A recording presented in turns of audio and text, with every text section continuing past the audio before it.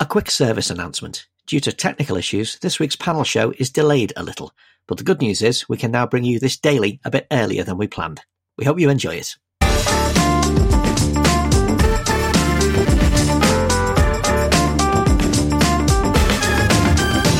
Hello and welcome to The Bunker. I'm Andrew Harrison. Today, are the odds ever really in your favour? Among the numerous mini-crises spawned by the pandemic is an explosion in problem gambling. In the first lockdown in early 2020, even though live sport was off, online virtual sports betting increased by 88% and online poker by 53%, according to the Gambling Commission. A House of Lords report last year found that 1/3 people in the UK are problem or disordered gamblers, and that 60% of the industry's profits came from 5% of its customers. Meanwhile, the Gordon Moody Association, which is a charity that offers residential treatment to gambling addicts, says the number of calls from gamblers who said they felt suicidal had recently quadrupled. And it's all taking place against a backdrop of insistent advertising and sponsorship, all of which brands gambling as young, smart, tech-savvy and sexy, very much not the province of grey-faced men wheezing away a Saturday in William Hill. It's also taken place against a backdrop of a hands-off approach from successive governments. This is all working for the £11 billion gambling industry. You'll have seen that the boss of Bet365, Denise Coates, paid herself £468 million last year. But it's not working for the NHS, which has to pick up the pieces. Claire Murdoch, the National Mental Health Director for NHS England, says that the industry should be taxed to pay for treatment of the new wave of gambling addicts. So what is to be done? With me, I've got Matt Zarb-Cousin, Director of Clean Up Gambling and co-founder of the Coalition Against Gambling Ads. Matt's a former spokesman for Jeremy Corbyn, but we're not going to fight about that. We're going to talk about gambling today. Hello, Matt. Thank you so much for making time to join us. Hi, Andrew. Thanks for having me. My pleasure. Glad to have you here. So tell, just first off, give us a picture of like how deep the gambling crisis brought on by the pandemic is. I mean, I just had a load of statistics there, but what are you seeing? Well, in the first lockdown, exactly as you've identified there, we had obviously cancellation of sports fixtures, and people that were regular gamblers, perhaps gambling once a week on football, switched to the more addictive products. So online slots, which generates 2.2 billion out of 5 billion profits online. It's the biggest revenue generator. That increased by about 30% in the first lockdown. And they're more addictive products because you can bet far more frequently. So obviously rapid event frequency on things like slots and online casino games and virtual sports. And also there's no limits to the stakes. So whereas the gambling legislation that we have from 2005 covers off things like machines, and obviously fixed odds betting terminals were an anomaly because they allowed £100 a spin. There is a mechanism to control things like the maximum stake that you can bet. But online, because the legislation is frankly outdated, there just isn't those provisions. So you can bet unlimited amounts online. So people bet thousands of pounds a spin sometimes on online slots. So these are highly addictive products with around a 40 to 45% addiction or at risk of addiction rate for people that use them. So it's one thing to focus on the kind of population level prevalence of gambling addiction, and obviously that is widely disputed. Some estimates put it at about 1/3 some put it more than 1 million, much higher than that. But it's the level of harm associated with these particular products that I think should inform policy or our response to policy. You yourself, you've been very open about, being a recovering gambling addict yourself. You became addicted to fixed odds betting terminals around about the age of 16. I mean, at what point did you realise that you yourself had a problem and it was damaging your life? I think probably when I was missing school to go to the bookies. I got a job when I was in sixth form as a customer service advisor for PowerGen, which then became E.ON. I got paid, so I was doing like 16 hours a week, and I got paid like £500 the first month I worked, and lost it all in like an hour in the bookies. So that's when I really realised I had a big problem with this, and it's difficult to explain how addictive it is. Like, I think until you've been in that position yourself, but I didn't have any underlying mental health conditions. I think I've got, since being addicted, I think I've had kind of residual mental health problems, but I didn't have anything like that. It was just a really addictive product that kind of sucked me in. I wanted to ask you about that because, I mean, you know, what we're just mentioning about the spread of online gambling as we've all been in isolation. We hear so much about mental health issues with young people. We hear about the epidemic of male suicide, and yet we are fostering an activity which could be designed to increase anxiety and money worries, particularly amongst young men. And we are branding it for young men. Why is this not being recognised and talked about?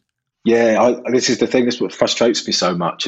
The link doesn't seem to have been made in the public consciousness yet. We have this issue of the male suicide rate and mental health problems, and we know that gambling addiction has the highest suicide rate of all the addictions. And there's a charity called Gambling with Lives, which is doing some fantastic work in highlighting some of the cases of young men who have sadly taken their own lives as a result of gambling addiction. And this is a charity that was formed by bereaved families. And what they're trying to do is demonstrate the link between, you know, the risk of suicide and gambling itself. And it's not just the losses, it's not just the money that's been lost and the financial harm, it's the actual harm of the addiction. It's the feeling of a loss of control. And I think that the way that gambling is marketed, it does, you know, the subtext is very often offering people looking like it's the perception of offering people a platform where they can assert some control over something. And actually what ends up happening is the people that get drawn to that as a result of the nature of gambling, and particularly commercial gambling, end up feeling a more exacerbated loss of control. And that feeling of not being in control is obviously, you know, it's emasculating. It's feeling like you're subordinating yourself to something, you're losing money. There's so many harms that arise from, you know, falling into that trap of addiction. Yeah, I mean, the imagery of I'm not a gambler myself, but I watch a lot of football on television, and the imagery of young men as presented in gambling ads, it's like you're rugged, you're sexy, you're a bit naughty, but more importantly, gambling is presented as a normal activity that everybody does all the time. In play on your phone is just something that you do, with the implication that if you don't, then you're kind of not a real man. I mean, alcohol advertisers are not allowed to present booze as a gateway to sex appeal, but apparently it's fine in gambling. Why is this? Is anything being done about this? Yeah, this is a big problem in the way that gambling's been marketed, particularly in the last 10 years. But a lot more scrutiny now on the nature of gambling marketing. So they do have to try to be a bit more careful about how they present it. But I think the real issue that has been created at the moment is you've got a generation of young people growing up watching football, believing that you have to put a bet on to enjoy the sport. And in fact, that betting is actually part of supporting a team. And there was some actually very good research that was done in Australia on, like, children as young as 6 were able to describe in great detail various betting brands, how to put a bet on, what the odds meant, all of these things. So because they had grown up, their experience of sport was so inextricably linked to gambling and to betting that they couldn't envisage actually enjoying the sport itself without kind of putting a bet on. And I think this is really where the sports governing bodies and sports governance has been brought into sharp focus this week, obviously for other reasons. But I think it's incredibly short-termist of, for example, you know, the Premier League to foster a climate where the next generation of fans can't enjoy football without having a bet on the sport. I think that's incredibly short-termist, and that's actually very dangerous for the long-term kind of interest of the game. You want people to grow up enjoying the game for the sport itself and the spectacle of it. And I think that there's a real risk now that particularly young people, as soon as they turn 18, they're downloading all the gambling apps, and football is just seen as a betting opportunity. It's not seen as something that they're passionate about in and of itself. Yeah, I mean, I'm astounded to see these ads where, you know, you see people building their whatever it is, you know, their betting plan, and it's around like how many corners will there be and how many yellow cards and all these kind of things that are almost random. You might as well be betting on which raindrop reaches the bottom of the window first, or which one of your cats is going to come home first. It's like it's little to do with skill and judgment, and almost everything to do with chance. Precisely. So this is the thing. It's almost turning the match into a series of random events, which you couldn't possibly make an informed decision on. It's a guessing game, and that's the thing. In the past, you if you were going to put a bet on racing or sports or whatever, you would go to the bookmakers, you would put the bet on, you would watch the match, that event would conclude. Mm-hmm. You would win or you would lose, and you would be making an informed decision before. But now, because of the frequency and the availability of gambling, and it's accessible on everyone's phones, there's various opportunities to bet throughout the match. There's bet in play. There's the possibility of chasing losses as a result of that. You're just creating this constant opportunity to gamble that's pretty relentless, and as a result of that, it does take away, I think, the attention of the spectator.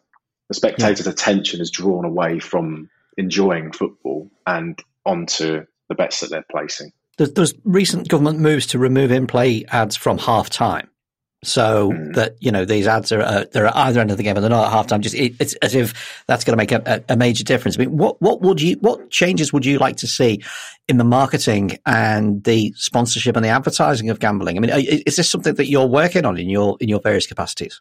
Yeah, it is. So one of the changes was they stopped them having advertising things like bet now. So instructions to bet. One of the things that they introduced, the industry voluntarily, was that they said they wouldn't advertise between 5 minutes before the match and 5 minutes after, including half time.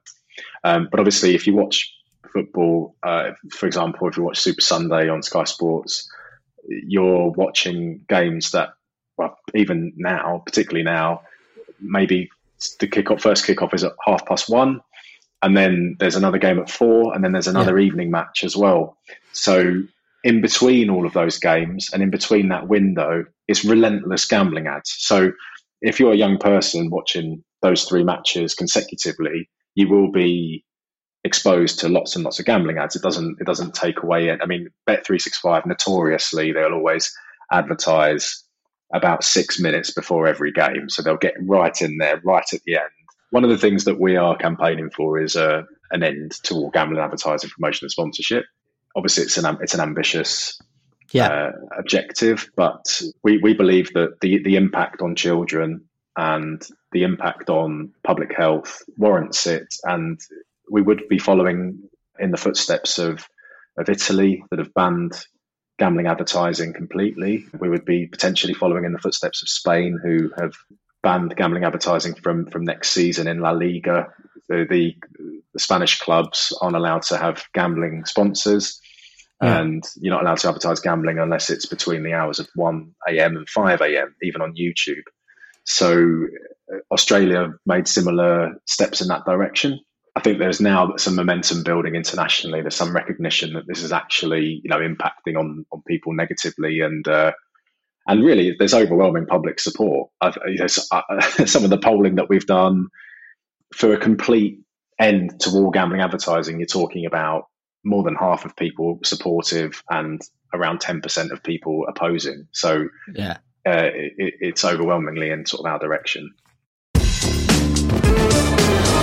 In 2019, the Campaign for Fairer Gambling, as you mentioned earlier, managed to get the maximum bet on fixed odds terminals changed from £100 to £2, which is a major step for one of the most, as you described, one of the most addictive things. And the then Sports Minister Tracy Crouch famously quit because the government wouldn't do it fast enough.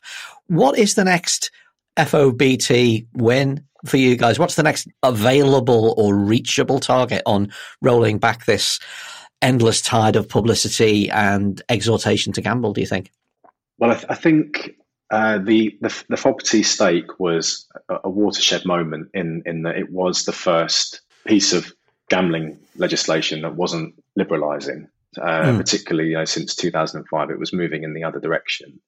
And it was significant in that it did depart from the government's approach to this issue, which has been one of, I think, more attuned to what would be described as the responsible gambling paradigm. So the idea that you can liberalise gambling, and as long as you tell people or teach people to gamble responsibly and you make tools available that enable that, then it doesn't matter how much you liberalise gambling, because it will always be this is the theory is there'll always be a small proportion of people that get addicted anyway. So we'll just sort of deal with those people as and when they arise, and we'll do what we can sort of.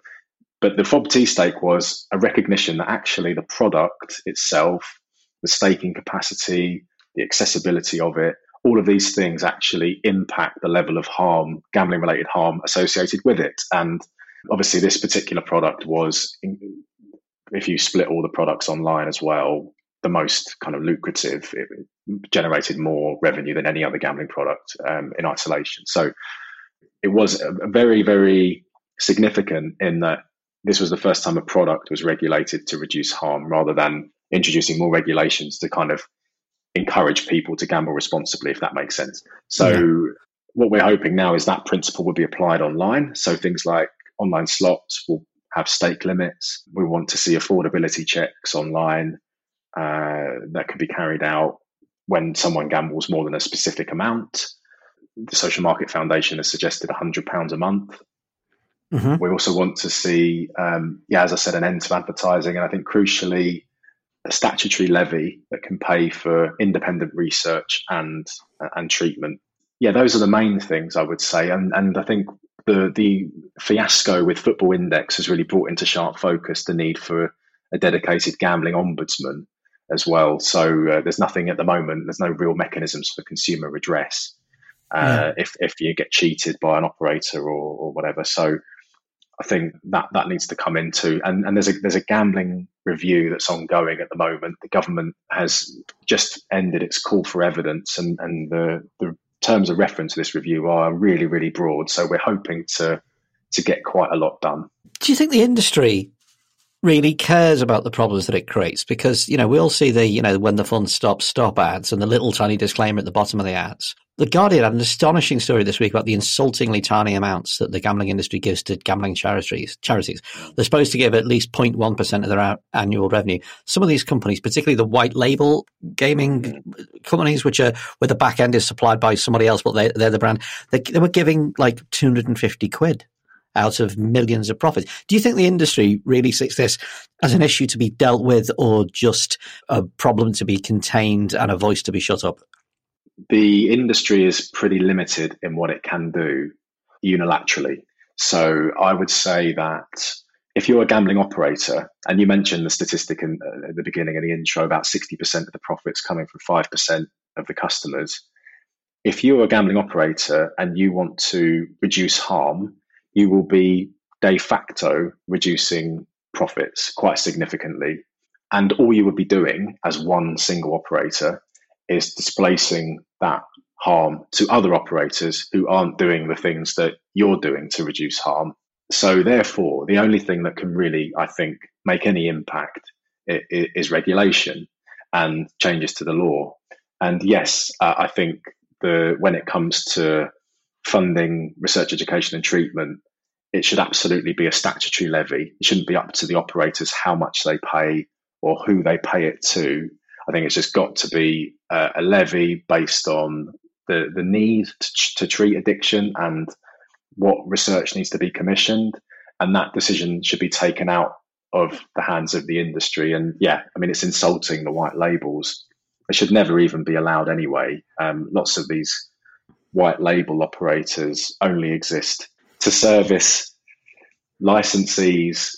So basically, in order to advertise in Britain, you need a gambling commission license. And a lot of operators that are Asian facing, they don't want to go through the whole rigmarole of getting a full gambling commission license. So they'll sign up to a white label, which is already a licensee. And this will enable them to do things like, for example, advertise on football shirts. And when they advertise on football shirts, because of the global appeal of the Premier League, it will enable them to bypass any advertising restrictions in particular jurisdictions, such as China, where in China, online gambling is illegal, but they show the Premier League. And if they show the Premier League, they're showing the gambling sponsor. I mean, even like this, for example, ManBetX, which sponsors Wolves, they even go as far as to helpfully put that logo in with Chinese writing on the shirt, right? So the white labels really they exist as a function just to facilitate that. They shouldn't be allowed at all. Yeah, this is when, as a football fan who doesn't gamble, you look at the sponsors and go, "Who in the hell is that? I've never heard of this company," and they're apparently loaded because they're plastered all over everything. I wanted to ask you. I mean, you've been in the combative end of politics, in the fighting in the trenches. Did you find that time kind of related to your kind of your possibly addictive personality? Did the fight get as addictive as putting your Eon wages or your Power Gen wages on the horses? Was it a similar kind of buzz? It's funny you should say that, actually, because when I was in treatment for gambling addiction, they said you need to find something else. You need to find, another. Yeah. Passion, a healthy route. Yeah. I mean, I think the two things are linked. I mean, I don't think I would have got involved with politics at all had I not. Well, I don't know. I mean, who knows? But I think it was definitely, it's a feature of my recovery, and I think I threw myself into it probably with the same vigor that I threw myself into gambling. But there's probably some debate over which one has been more successful, but. In any case, interesting parallel. I mean, just to wrap up then, it's a massive issue. As we were saying earlier, it's really not being talked about, particularly as it relates to young people. I mean, we didn't even talk about the representation of young women in gambling adverts, where they're all kind of, wild ladettes who always go to the match. They're almost like the imaginary girlfriend of the young lad who, they want you to be the customer kind of thing. What's going to be the best way to get this kind of into the national conversation? Because it's behaviour and mores that change these things as much as regulation, isn't it? The teams need to just bite the bullet and wean themselves off that sponsorship somehow. I think so. Look, I mean, football clubs are very unusual entities in that what they tend to do is spend all the money they earn, and sometimes more. If they earn less money, then they'll spend less money.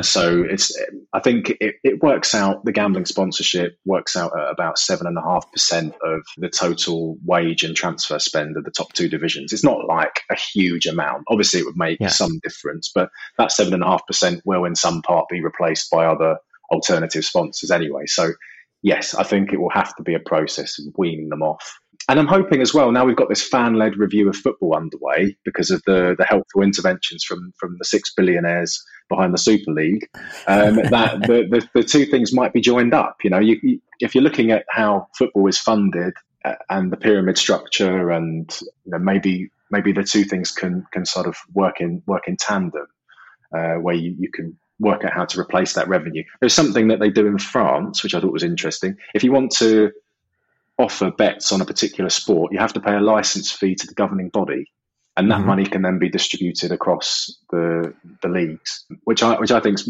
a much better way of kind of resetting that relationship with gambling, rather than taking money off the industry so they can promote themselves. Where can people find out more about what you're doing?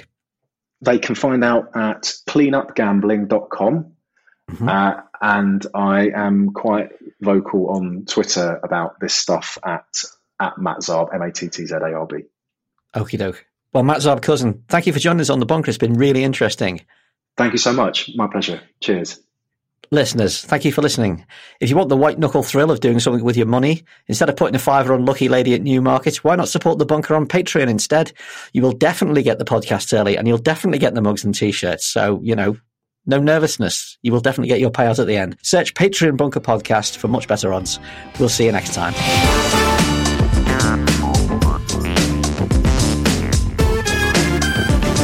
The Bunker Daily was produced and presented by Andrew Harrison.